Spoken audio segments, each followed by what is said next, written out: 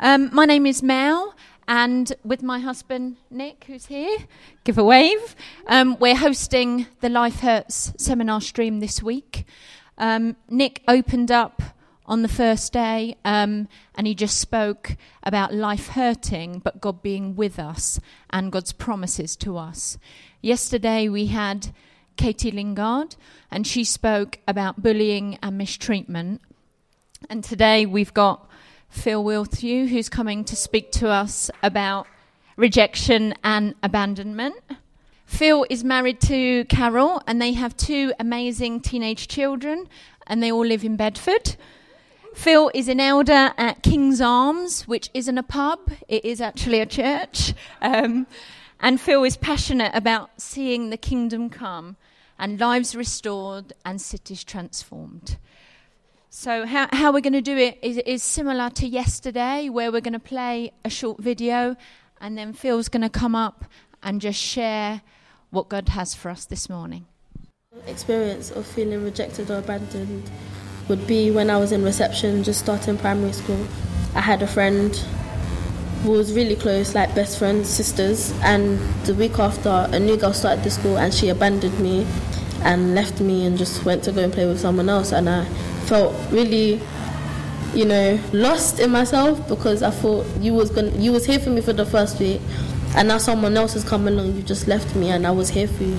My experience with feeling rejected or abandoned are like girls, more or less, when like you ask a girl out and they say no, so that's kind of rejection in a way. I haven't really been rejected in any other way.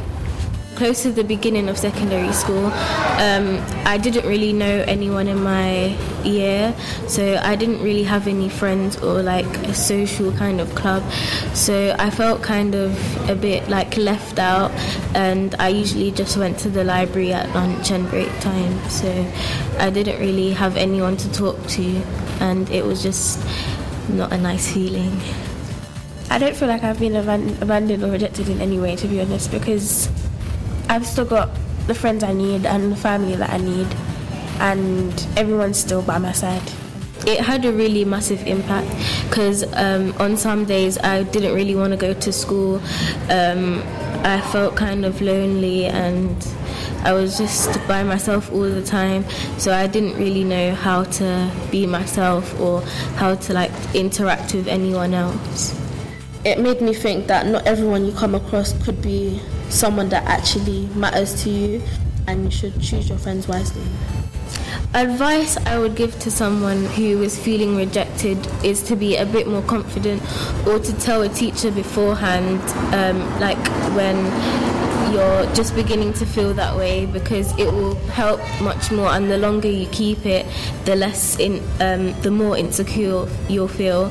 And I think just talk to a teacher or just tell someone about how you're feeling, because then maybe they can help you. You can join a social club or just be a bit more interactive with people that you would never see yourself talking to. Keep doing what you're doing, but don't let things like that bother you, because one day you will find someone that's going to be always there for you.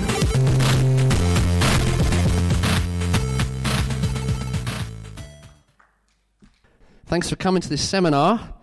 This mic lead is small, apparently, so I need to not walk around with it, otherwise I'm going to get tugged back. Thanks so much for coming this morning. We're going to have a good time together, and we are focusing in on this particular issue of where life hurts the most, and we're looking at this issue of rejection and abandonment, which we're going to get into in a little bit. But before we do, I'd love us just to pray. One of the great things about God is that he always has good things to say. And so right at the start of this seminar, we're just going to spend a little bit of time praying and prophesying over a few of you, because God has some good things to say to some of you. So why don't you just quickly grab the shoulder of someone you're sitting near, and we are just going to quickly pray, and we're going to invite the Holy Spirit to come and minister to us and be with us. So I'm going to pray, but you also be praying for the person you're sitting next to.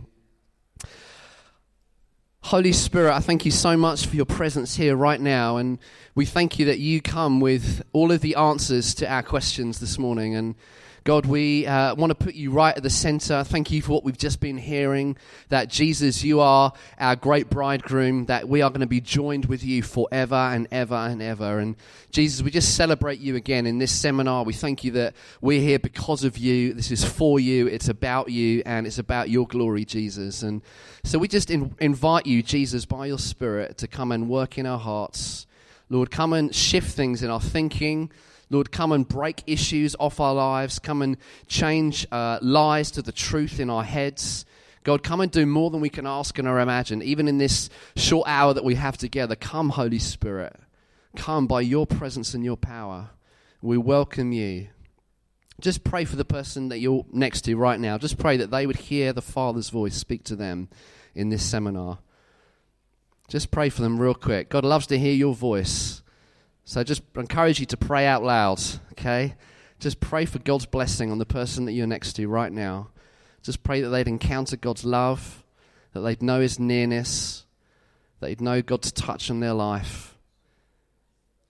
Just pray that they would get more than they came for. Do you know, everyone who encountered Jesus got more than they bargained for. So just pray that for the person you're sitting next to. Pray they get more than they bargained for. You can never exaggerate the goodness of God. He's better than you think. Just pray for a revelation of that this morning. Thank you, Holy Spirit. Well, I've just invited just a couple of friends just to be praying that God would give them just a few encouraging words for people. And the Bible says about prophecy, that prophecy, when God speaks, he speaks to encourage us and to strengthen us, which means that God always has good things to say. All right, and a good test of whether something is from God is whether it encourages us and strengthens us and builds us up. And so we just want to leave a little bit of space at the start of this seminar just to encourage one or two of you with the things that we feel like God might want to say to you. So we're just going to do that for a few minutes. Is that okay? Okay, now, if you get excited about anything in this seminar, feel free to express it, okay? So if you're like, yeah, that's good, then feel free to go, yeah, that was good. That's all right. So I just felt like God wanted to just encourage this lady just here. You're sitting in the white top. Yes, next to the lady in pink. Hi, what's your name? I just felt God wanted to really encourage you and say that you were born for such a time as this. And God reminded me of a lady in the Old Testament whose name was Esther. And Esther, even as a young woman, became the queen of a great nation. And God used Esther to bring massive deliverance to many, many other people. And I just feel like the Father wants to encourage you that your life has incredible purpose and destiny. And that this is a season where you're going to start to understand and make sense of some of the things that have happened to you in your life and see that God's hand is on you and he's going to turn those things for your advantage and blessing. And even as Esther, as a young woman, she entered into a situation that was very dangerous, and yet she saw God's hand on her to bring life. And the Father just wants to say to you, Hewitt, that his hand is on your life and that you were born for such a time as this. And I just feel like you're in a season of incredible revelation of how God really thinks about you. And what I felt was that this is a season where the Father is going to start looking after you. The Father is going to start looking after you. And you're going to start to discover how deeply your Heavenly Father loves you. And to understand that he has never left you or forsaken you, even at any moment in your life, that he's been with you. And that he can take the fragments and he can make something beautiful and magnificent out of them. And you are a daughter of destiny. And you need to understand how heaven sees you this morning. And I think one of the reasons that you're the very first person that God wanted me to pick out in this session is that you're to understand you're not just a face in the crowd, but that you are known by the Father. And at times where the enemy's lied that you're always going to miss out, the Father says that's not true. You're not always going to miss out. The Father has incredible, incredible blessing for you. And God loves to put orphans in families.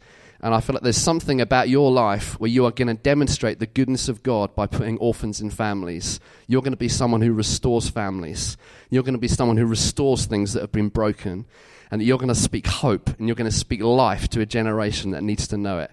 You have to understand yourself through heaven's eyes. You're wonderful. God loves you so much, and he wants to say that loud and clear. God, can we just applaud what God's doing in this young girl's life and just thank God for his promises this morning? Did some of that make some sense to you? Yeah? Okay, that's great. All right, brilliant. Guys, just come and join me if you've got stuff you want to share. Yeah. These are my friends Josh and Lauren. Just welcome them up, make them feel welcome. Thanks, mate. Is there someone here with a tattoo on the back of their arm, just around by their elbow? I had a picture of that in the meeting earlier. Is there anybody here with that? You do. Fantastic. It's going to be really hard for you because I've got the mic and you don't. What's your name? Tim. Oh, no, it wasn't. Great. Thanks, Tim. Yeah, I saw that recently your life has been splitting in two parts. And I saw that the Father wanted to speak a little bit about that. I felt like you've been walking on a road, and it's almost like when the road forks, you kind of, as it gets wider and wider, it's really, really difficult to walk. And it's come to a point where you're going to have to make a decision about which way to go. And I feel it's caused quite a bit of anxiety. And what I heard the Father say was that actually he is in both, and that he wants to give you rest today, and to say actually that he has created you to be an incredibly powerful man, and that every choice you make is powerful, and that he trusts you to make the right decision, and that actually that he's not worried about whether this is going to go wrong or go right. It's not about that. He already knows that it's going to go okay because he trusts you, because you're an incredible man of God.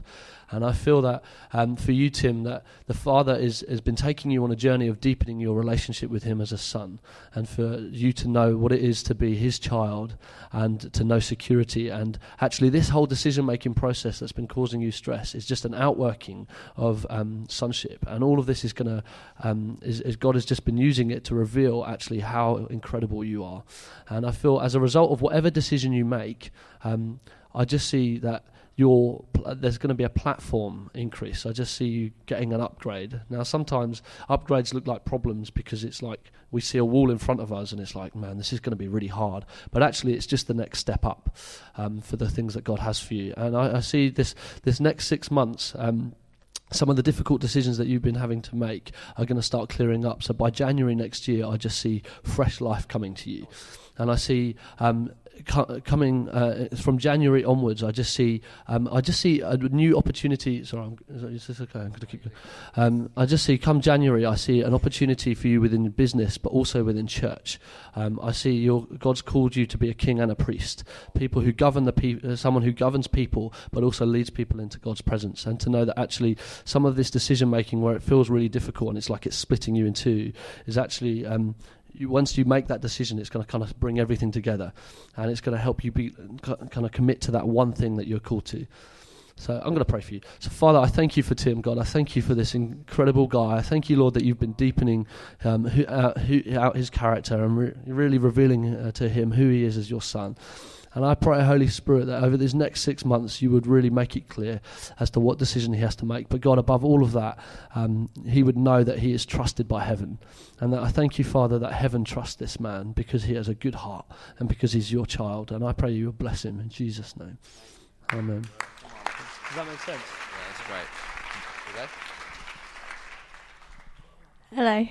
Hello. Sorry, you in the back, you're kind of wearing a black top and you kind of got gingery blondie hair. Yeah, you. Sorry, what's your name? Caroline. Okay.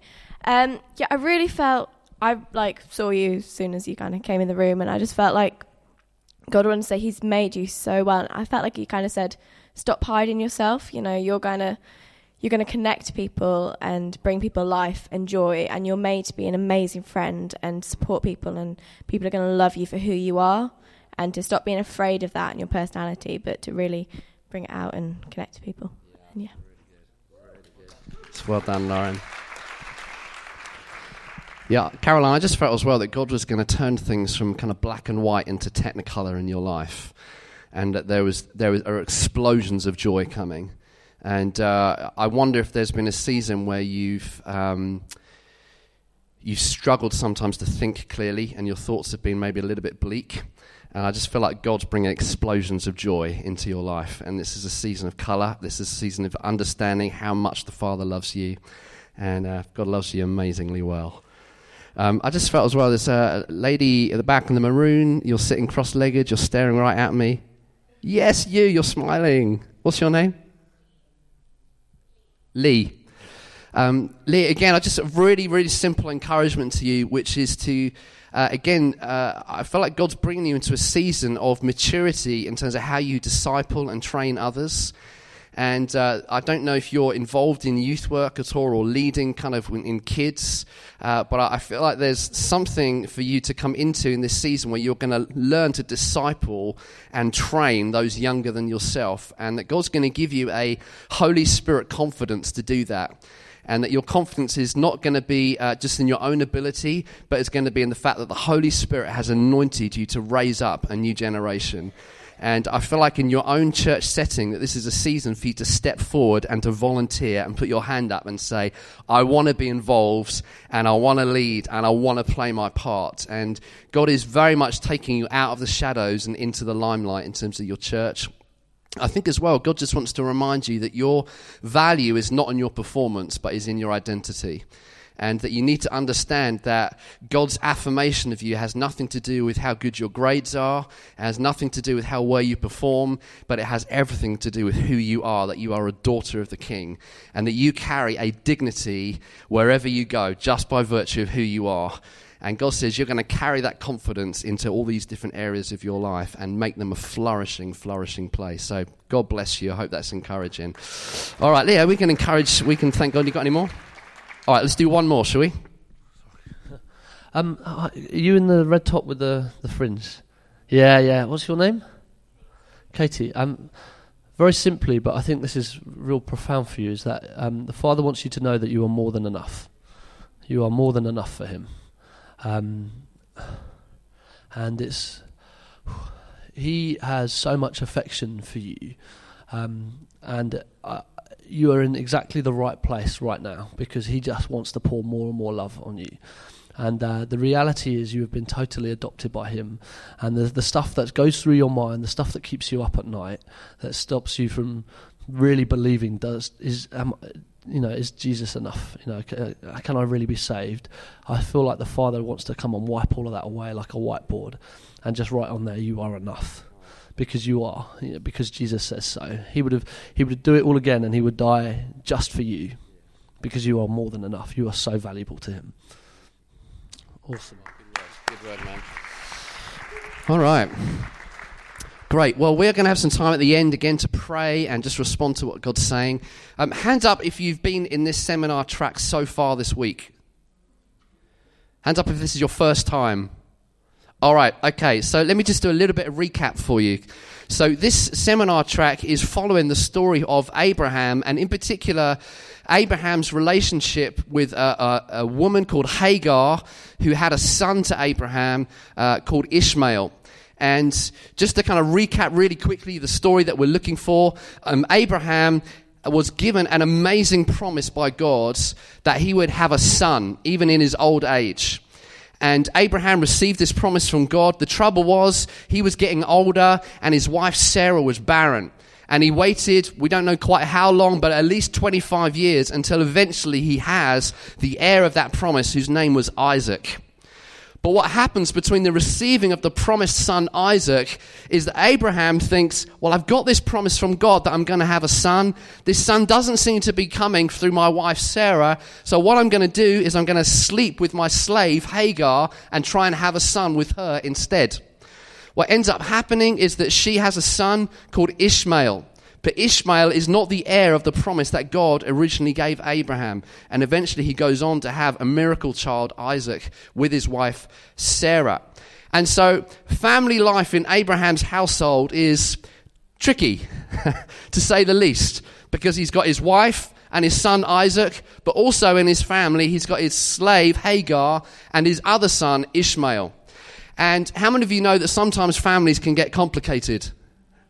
Well, Abraham's family was complicated. There were a whole bunch of issues going on. And as we come to our portion of the story today, what we discover is a moment of real incredible rejection that Ishmael and his mother Hagar experience at the hands of Abraham.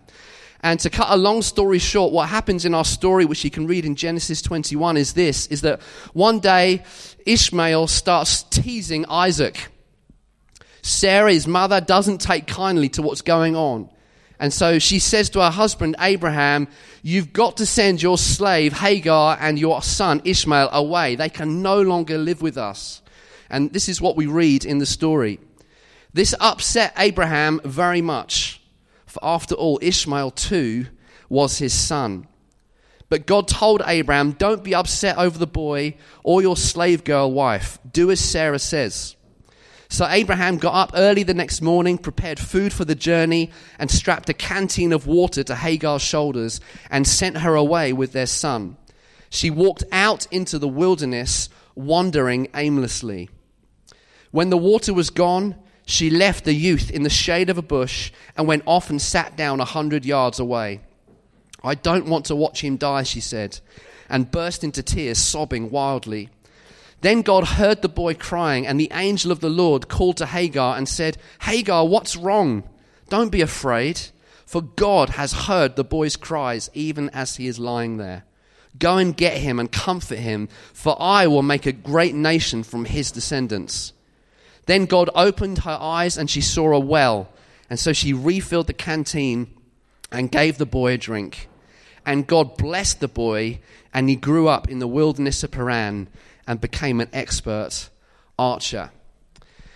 And the issue that we're focusing in on today is this issue of how we handle life's experiences of feeling and being rejected, which is exactly what Ishmael and Hagar experience in this story. And walking through experiences of rejection in our life is possibly one of the hardest, toughest life experiences that you and I can walk through. And this is a massive, massive issue in our nation. Right now in our nation, more teenagers own a smartphone than have a father at home. This is the culture and the context of our nation right now, where literally thousands and thousands of people growing up in your generation, in your schools, are experiencing firsthand the experience of feeling rejected. Maybe by parents, maybe by siblings, maybe by mothers or uncles or teachers, even church leaders sometimes, or friends. Probably all of us in this room have had an experience or experiences of feeling rejected. And sometimes through no fault of your own, you can end up like Ishmael, feeling abandoned, and even feeling abandoned by God. And certainly my kind of experience growing up, I grew up in a good Christian home. My dad was a church pastor, and so I was a kind of pastor's kid growing up, and home life was great, but school life was tough. For me, the place where I really experienced rejection was at school. So growing up, I used to have quite bad eczema. And so for years and years, my experience of being at school was being bullied and being rejected because of the color of my skin and because of the condition that I had. And I would regularly get bullied, get called names, and really for years kind of carried that as a bit of an identity label, because that's what can happen when you feel rejected, is you end up kind of carrying that stuff around with you and you think, this is who I am. It becomes part of your identity. And the good news is this, is that God has the perfect strategy for dealing with our experiences of rejection. Halle jolly lujah. And this is what Psalm 27:10 says. It says, even if my father and mother reject me, the Lord will hold me close. The Lord will hold me close. And one of the beautiful things about our story today is that Ishmael, even though he encountered rejection from his earthly father, it actually created a highway for him to meet his heavenly Father. There was an exchange, an encounter that happened where he walked through pain, but in the process he met God. He met God's answer to rejection, which was God began to take care of him. God began to provide for him. God began to meet his needs. And I want us to understand today that the way that God deals with our experiences and feelings of rejection is through providing the answer through himself. And in particular, the way that he adopts us into his family. Do you understand that you've been adopted into God's family? About 2 of you. That's excellent. You've been adopted into God's family. And it's one of the most beautiful truths of the gospel, that the cross was not just God's desire to deal with your sin, but the desire behind the cross was this: God wanted you in his family. Do you understand? That's why the cross was necessary, so that God could deal with the barrier of sin, so that he could have you. Do you understand that behind the cross there is a Father's desire to adopt you fully into his family and give you a new identity? And this is the way that God deals with our rejection, is that he says, listen, that old identity of feeling rejected has now been swallowed up in the wonder that I am now God's child. And I wonder whether you realize that this morning, that you are God's child, you're God's son, you're God's daughter, you're his beloved. This is what Romans 8 tells us. It says, you have not received a spirit that makes you fearful slaves. Instead, you've received God's Spirit when he adopted you as his own children. Now we call him Abba, Father. That's amazing. Abba, Father. Abba is the Hebrew word for daddy. If you would go to an airport in Israel and you saw a little girl or boy greeting their father as they came through at the airport, this is what they would run crying with their arms outstretched. Abba, Abba, Abba. And what the scripture says is that this is now our new identity, that we can now call him Abba, Daddy, Father God, because we are now adopted into his family. And when we begin to understand that I am now no longer rejected, but I am now accepted as an adopted child in the Father's family, it begins to deal with the lies that rejection throws our way. Because what happens is when you walk through experiences of rejection, you begin to collect in your head a whole bunch of lies about yourself that begin to alter your behavior and your understanding of who you are and who God is. And they're lies that actually are stripped away and made powerless through the gospel. What happens is God begins to replace old ways of thinking with the new truth of who we are. And so I want to look at a few of the major lies that rejection brings us and how adoption deals with them. Here's lie number one of rejection. The lie is that I am not wanted.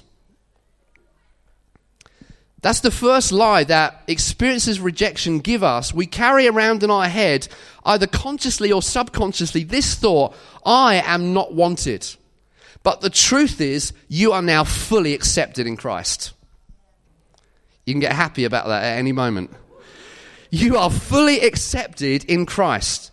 Romans 15:7 says, accept one another then, just as Christ accepted you in order to bring praise to God.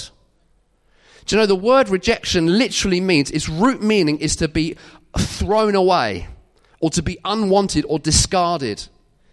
And often what happens when we experience rejection is that we pick up this way of thinking that says, I'm someone who's just thrown away by others, who's discarded, who's kind of put to one side. And we can begin to believe the lie that I'm not wanted. Which is why some of us, for example, when you go and join a conversation or you see a crowd of friends and they're talking, the kind of lie that pops into your head is, when I join that conversation, people are not going to really want me around. People are not really interested in what I have to say. I'm kind of the tag on at the end of the group. I'm kind of the odd one out because really I'm not wanted. That's why we think the way we do so often. But the truth is, in Christ you've been accepted. And it's so important that you allow the truth of what's happened in your heart to start impacting the way you think in your mind. Do you know the biggest battleground in your life is not here, it's here. It's how you really think. How you think about God, how you think about yourself. Because what happens is if we don't renew our minds and begin to think how God sees us, I am now accepted and not rejected. I am now wanted, not discarded. Then we can get stuck in the cycle of rejection. And the cycle of rejection is this. I'm just going to borrow my wife as a visual illustration. Here's my lovely and beautiful wife, Carol Wilthew. So what happens is if we live with old ways of thinking of I'm unwanted and I'm rejected, and what happens is that a defense mechanism to rejection is that we will often reject people before they have an opportunity to reject us. So if I'm living with an old mindset of I'm unwanted, I've been discarded, and that actually really hurts. When someone tries to come close to me and get to know who I really am, my defense mechanism kicks in. And I'm like, before you have an opportunity to reject me, I'm going to reject you. And I'm going to push you away. And that's the cycle of rejection that we get into if we don't change the way we think now that we're in Christ. Thank you. I don't reject you. I accept you. I love you. We get stuck in these cycles of rejection. And one of my reflections, even when I was going through school and I was living with this lens of people who reject me because of the way I look, I'm unwanted, I'm discarded. My defense mechanism to that was to reject other people before they could reject me. I remember once coming to one of the girls who bullied me the most when I was at primary school. And she used to tease me every single day, and she would make fun of me, and she would get other people to kind of gang up against me. And I remember one morning just having enough, and as she walked up to me, I said something incredibly spiteful to her. I basically said to her, you are ugly, and no one is ever going to love you. Now, she stopped bullying me at that point. But guess what? I traded something bad in that moment. I was fighting fire with fire. I wasn't fighting with love. I was actually rejecting her so that she would stop rejecting me. And that's what happens in our relationships with one another if we don't change the way that we think about who we now are. I remember when I was going out with Carol, in our kind of early kind of part of the courtship, I remember still just having this old lens of I feel rejected, I feel like I'm unwanted or kind of discarded, thrown away. And I remember saying to her, listen, do you really want to go out with me because you fancy me? I was scared stiff that she just wanted to be with me just because I was a kind of a godly man that was going to look after her. But I didn't really believe that she found me attractive. And I remember having that conversation and her saying, no, you need to see yourself as I see you now. And if we don't deal with this way of thinking, it affects the way we behave towards others. Typically, we will start to hold people at arm's length. It means that often our relationships will be very shallow because our fear is if people really get to know the real me, they won't like me and they'll reject me. And so we live on the surface of our relationships with one another. Also, if you live with this old mindset of I'm not wanted rather than accepted, it can stop you taking any risks. Because actually the thought of failing, you think, if I fail, then I'm going to get rejected, so I'm going to live life very cautiously and safe. How many of you have seen the film Back to the Future? That's good, because this illustration will work. If you haven't, I apologize. Go and see it when you get home. But Back to the Future, there's this kind of amazing cycle of rejection going on in the story of Back to the Future. And I don't know if you remember it, but Marty McFly, he's kind of in this kind of cool rock band, and his girlfriend kind of gets this demo that he's done of his band, and she's like, Marty, this is brilliant. You should send this off. You should send this to a record company. You might get a deal. And he looks at it and he's like, yeah, but what if I send it off and they think I'm no good? What if they think we suck? What if they hate our music? I just don't think I could handle that kind of rejection. And so he never sent it off. And then in the film, he goes back in time and he meets his own father, George McFly. And George is secretly writing science fiction stories, but he hasn't told anyone. And Marty, his son, gets hold of them and he's like, George, you're a brilliant writer. You should send these stories off. Maybe you'll get published. And George looks at Martin and he's like, yeah, but what if I send these off? What if they think I'm no good? What if they think I suck? I just don't think I could handle that kind of rejection. And then at the end of the film, George fancies Lorraine and he won't ask her out. And Marty's like, ask her out. She really likes you, George. Ask her out. And he's like, I can't ask her. Why not? Well, what if I ask her and she says no? I just don't think I could handle that kind of rejection. And so it goes on. You see the cycle of rejection just repeating and repeating and repeating. And it stops them ever from taking any risks in case they mess up and in case they fail. And that's where many of us live, because we live with this old mindset. But listen, the truth in Christ is this. You are now fully accepted in Christ. Just as you are, warts and all, fully accepted in Christ because of what he has done. You don't sound convinced, but this is good news. This is the gospel. This is good news. You are fully accepted now in Christ, which means this, that even though God didn't need you, he wanted you. Do you understand that? God wanted you. You are on God's wanted list a very, very long time ago. In fact, Ephesians says that in love, he predestined you to be adopted as his sons. Whoo! In love, he predestined you to be adopted as his sons, which means that God had a plan a long, long time ago to adopt you into his family because he wanted you as his son. He wanted you as his daughter. I remember when we adopted my brother into my family, I was about 14 years old. And in those days, adoption was you looked through a catalogue at face after face of children that needed adoption. And you basically picked one. You said, I'd like to meet this one and I'd like to meet that one. And it was like a catalogue. But I remember when I was praying about adoption, God said to me, he said, the name of the boy that you're going to adopt is Adam. And I remember when we went to visit my adopted brother for the first time in his foster home, and we pulled up, and there he was with his shaggy blonde hair, waiting on the doorstep with his Man United kit on, with a football under his arm, with an expectant look on his face, and his name was Adam. I knew that God had picked him. The truth is, God has picked you. He wanted you in his family. And this thought that I am wanted by the Father should deal with that old lie of I'm rejected. That's not who you are anymore.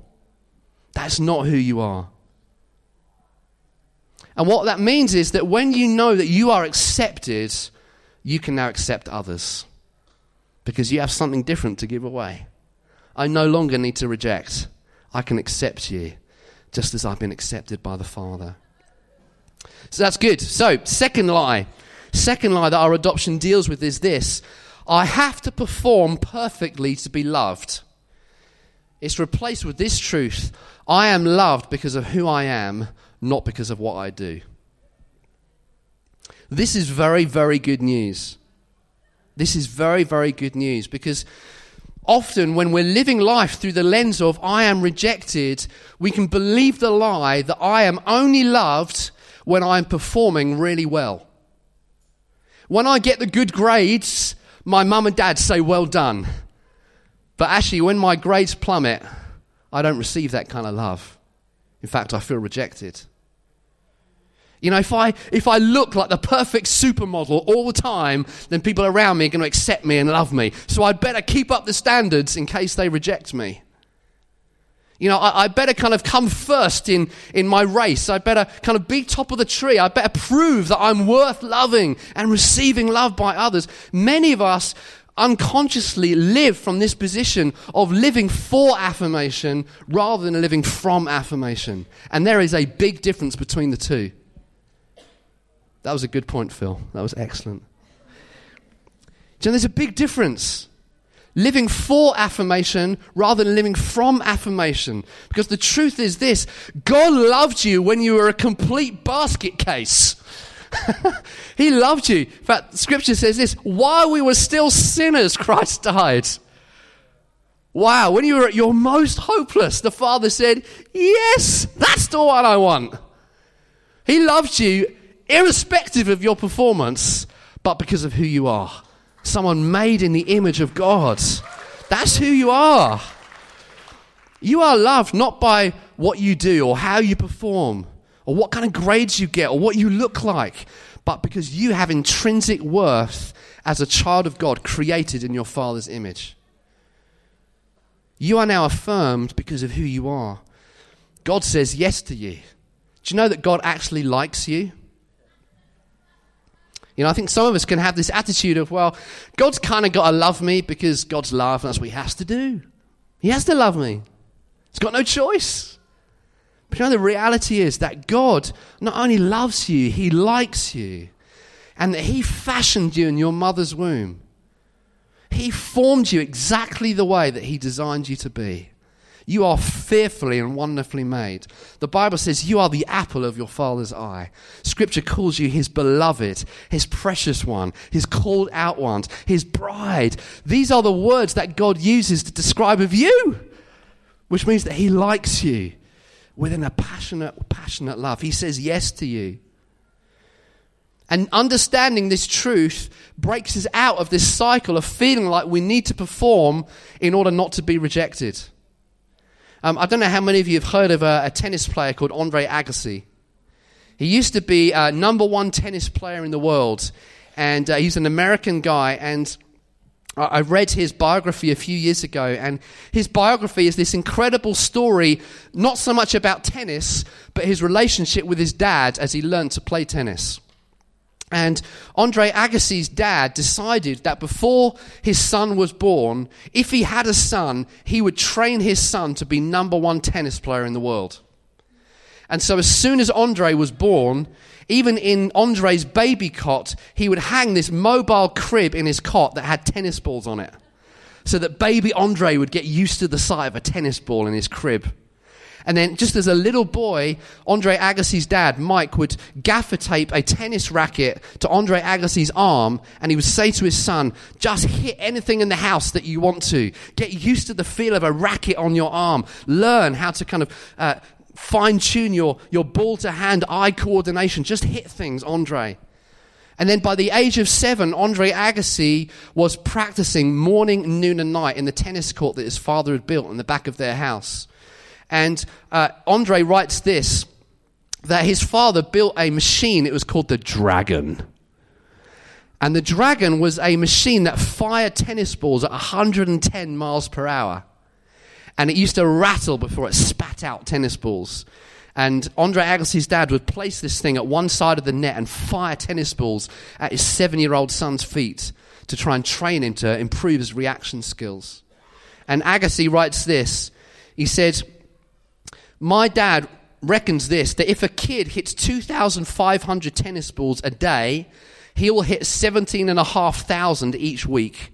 And at the end of 1 year, he will have hit nearly 1 million tennis balls. My dad believes in maths. Numbers don't lie. A child who hits 1 million tennis balls every year will be unbeatable. And Agassi writes about this experience of growing up under this father's drivenness in his life to perform. And he writes this. He says, I'm 7 years old and I'm talking to myself because I'm scared and because I'm the only person who listens to me. Under my breath, I whisper, just quit, Andre. Give up. Put your racket down and walk off this court. Wouldn't that feel like heaven, Andre? Just to quit, to never play tennis again. But I can't. Not only would my father, Mike, chase me around the house with my racket, but something in my gut, some deep unseen muscle won't let me quit. I hate tennis and I hate it with all my heart. And yet I still keep playing. I keep hitting all morning, all afternoon, because I have no choice. No matter how much I want to stop, I don't. I keep begging myself to stop, and yet I still keep playing. And Agassi grew up under this thinking of, I have to perform perfectly to be accepted. And on the day that he finally won Wimbledon for the first time, it was the first major championship Agassi won, and the first person that he called to tell was his dad. And he picked up the phone and he called his dad. He said, Dad, I finally did it. I won Wimbledon. I did it, Dad. And this is what his dad said. He said, you shouldn't have lost the first set. And he hung up. Now, that is an extreme example of someone who's living in a performance-related culture, a performance approval culture. But the reality is the culture that many of us live up and grow up in is exactly the same. Where we only receive affirmation if we do something well, if we perform to the best of our ability, if we look good, if we sound good, if we get the most laughs, if we're popular. Even the schooling system will throw this at you and say you are only worth something if you come top of the tree. But you know, the gospel says something completely different to you. It says that in Christ, you are now affirmed simply because of who you are. You are valuable. Whether or not you do anything valuable, you're valuable. That's amazing. And that truth should make you walk down the high street with your head held high, because you understand who you are. I am a son of the living God. That changes everything. I'm now affirmed because of who I am. And when you know the Father's affirmation, it releases you from the prisoner performance and enables you to live from the love of the Father. Third lie is this: I am powerless. This is another lie that rejection gives us. It gives us this mistaken feeling that somehow I am excluded and I'm powerless. I have no power to influence anything. I'm on the outside. I'm on the margins. Whereas the truth is this, Ephesians 2:18, through Jesus, we have access to the Father by one Spirit. Do you know that you have access to the heavenly storehouses of your Father's riches forever and ever and ever? You have access to the Father by one Spirit. And God has blown out of the water this old way of thinking that I am now excluded and on the edge. I think Ishmael may well have felt this thought in his head. I'm the forgotten one. I'm powerless. Isaac's the one with all the power. I'm the one who's on the edge. I'm the one who's on the margins. I'm the son who missed out. But the reality is he discovers a heavenly Father who says, no, I've got a plan for you. You are not going to miss out. You're not going to miss out. And understanding this breaks off this old thinking that I'm excluded. One of the things I love about going back to my mum and dad's house, I moved out of my mum and dad's house a long time ago, but because I'm a Wilthew boy, I still have fridge rights. Do you know what fridge rights are? Fridge rights are when I'm in my father's house, I get to open the fridge and take my dad's best stuff. I can drink his nicest beer and use his nicest ham in a sandwich. And because I'm a son in my father's household, I understand who I am. And when I'm in my dad's household, I have access to my father's riches because of who I am. And the reality is you have access to your father's riches because of who you now are, a child of God. You have full access to your Father, which means that you are no longer powerless. And what happens, you see, when you feel and believe the lie, I am powerless, one of two things can happen in your life. Number one, if you feel powerless, you can suck your thumb and go into self-pity. You can go into poor me, pity me, have a pity party. If you feel excluded and feel like I've got no influence, often what we do is that we withdraw into the shadows and we suck our thumb and we think, oh, poor me, and we try and get attention from other people by looking sad and sorrowful all the time because we believe that we've got no influence. Or you can go to the other extreme, which is over here, where you think, to have significance, I'm going to have to fight and push for power. I'm going to have to make sure I get to the front of the queue and get myself seen and make my voice heard and make sure I get the most laughs, that I'm the popular one. You can kind of push for position if you believe that really you're excluded and powerless. But you know, there is a better way. And it's understanding that you are a powerful person because you've been adopted into the Father's family. That is your new identity. And one of the guys I love reading about is a guy called George Muller, who is an amazing Christian man in the 19th century. And George Muller was a great believer in prayer. And there's a great story one day where George Muller is on a ship going to Canada. And in the middle of his voyage, this ship hits incredibly dense fog and has to stop and weigh anchor. And the captain comes to George Muller and says, Mr. Muller, there is no way that you're going to get to Canada by Saturday. The fog is too dense. It's too dangerous. We're not going to be able to get there on Saturday. You're going to miss your appointment. And George Muller said this to the captain. He said, very well, if your ship cannot take me, God will find some other way. For I have never missed an engagement in 57 years. You love that. He's in the middle of the ocean. He's like, if your ship won't take me, God's going to find another way. Let's go down to the chart room and pray. And so they go down to the chart room to pray, and the captain is still saying to George Muller, no, listen, this is not going to work. You don't understand how dense the fog is. There is no way we're going to get to Canada by Saturday. And George Muller's like, let's just pray. The captain says, Mr. Muller, do you not realize how dense the fog is? No, replied George. My eye is not on the dense fog, but on the living God who controls every circumstance of my life. The captain then told how George knelt down and prayed one of the simplest prayers he'd ever heard. And when he finished, the captain tried to pray himself, but to his surprise, George put his hand on the captain's shoulder and told him to stop. First of all, he said, you don't believe God's going to answer. And secondly, I believe he already has. Consequently, there's no need whatsoever for you to pray about it.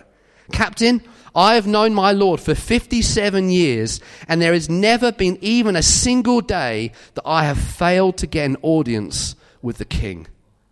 Wow. Wow. He said, get up, Captain, open the door, and you'll see that the fog is gone. The captain got up, opened the door, and sure enough, the fog was already gone. And George Muller made his appointment in Canada on Saturday.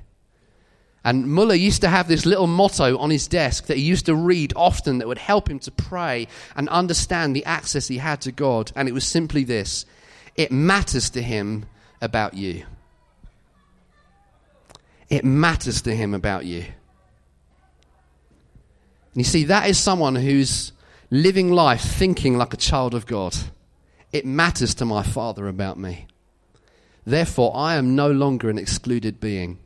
I may have walked through many experiences of rejection, but the truth now that I'm in Christ, I have access. And you have access. You have free access to your Father by a new and living way. Do you know that when my kids call me on the mobile phone, they have access unlike any other person on the planet. Why? Because of who they are. I wonder, do you understand who you are? Let me tell you, the single biggest thing that will bring breakthrough to your feeling rejected is this: understand who you now are. If you could just get that one revelation this morning, if this could take root in your thinking, I am no longer that rejected person. I am fully accepted in Christ. I tell you, it would change your life. You could turn the world upside down if you got that one single revelation. And that's what we're going to pray for right now. We're going to break off some lies. We're going to break off some old ways of thinking.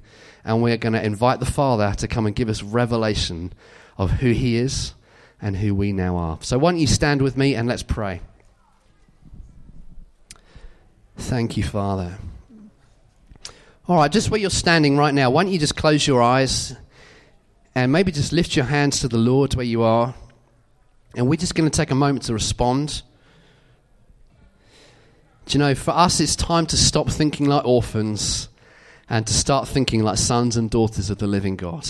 That's who you now are. 2 Corinthians 5 says this: if anyone is in Christ, the old is gone and the new has come. The new has come. You're no longer what you once were. You are a brand new creation.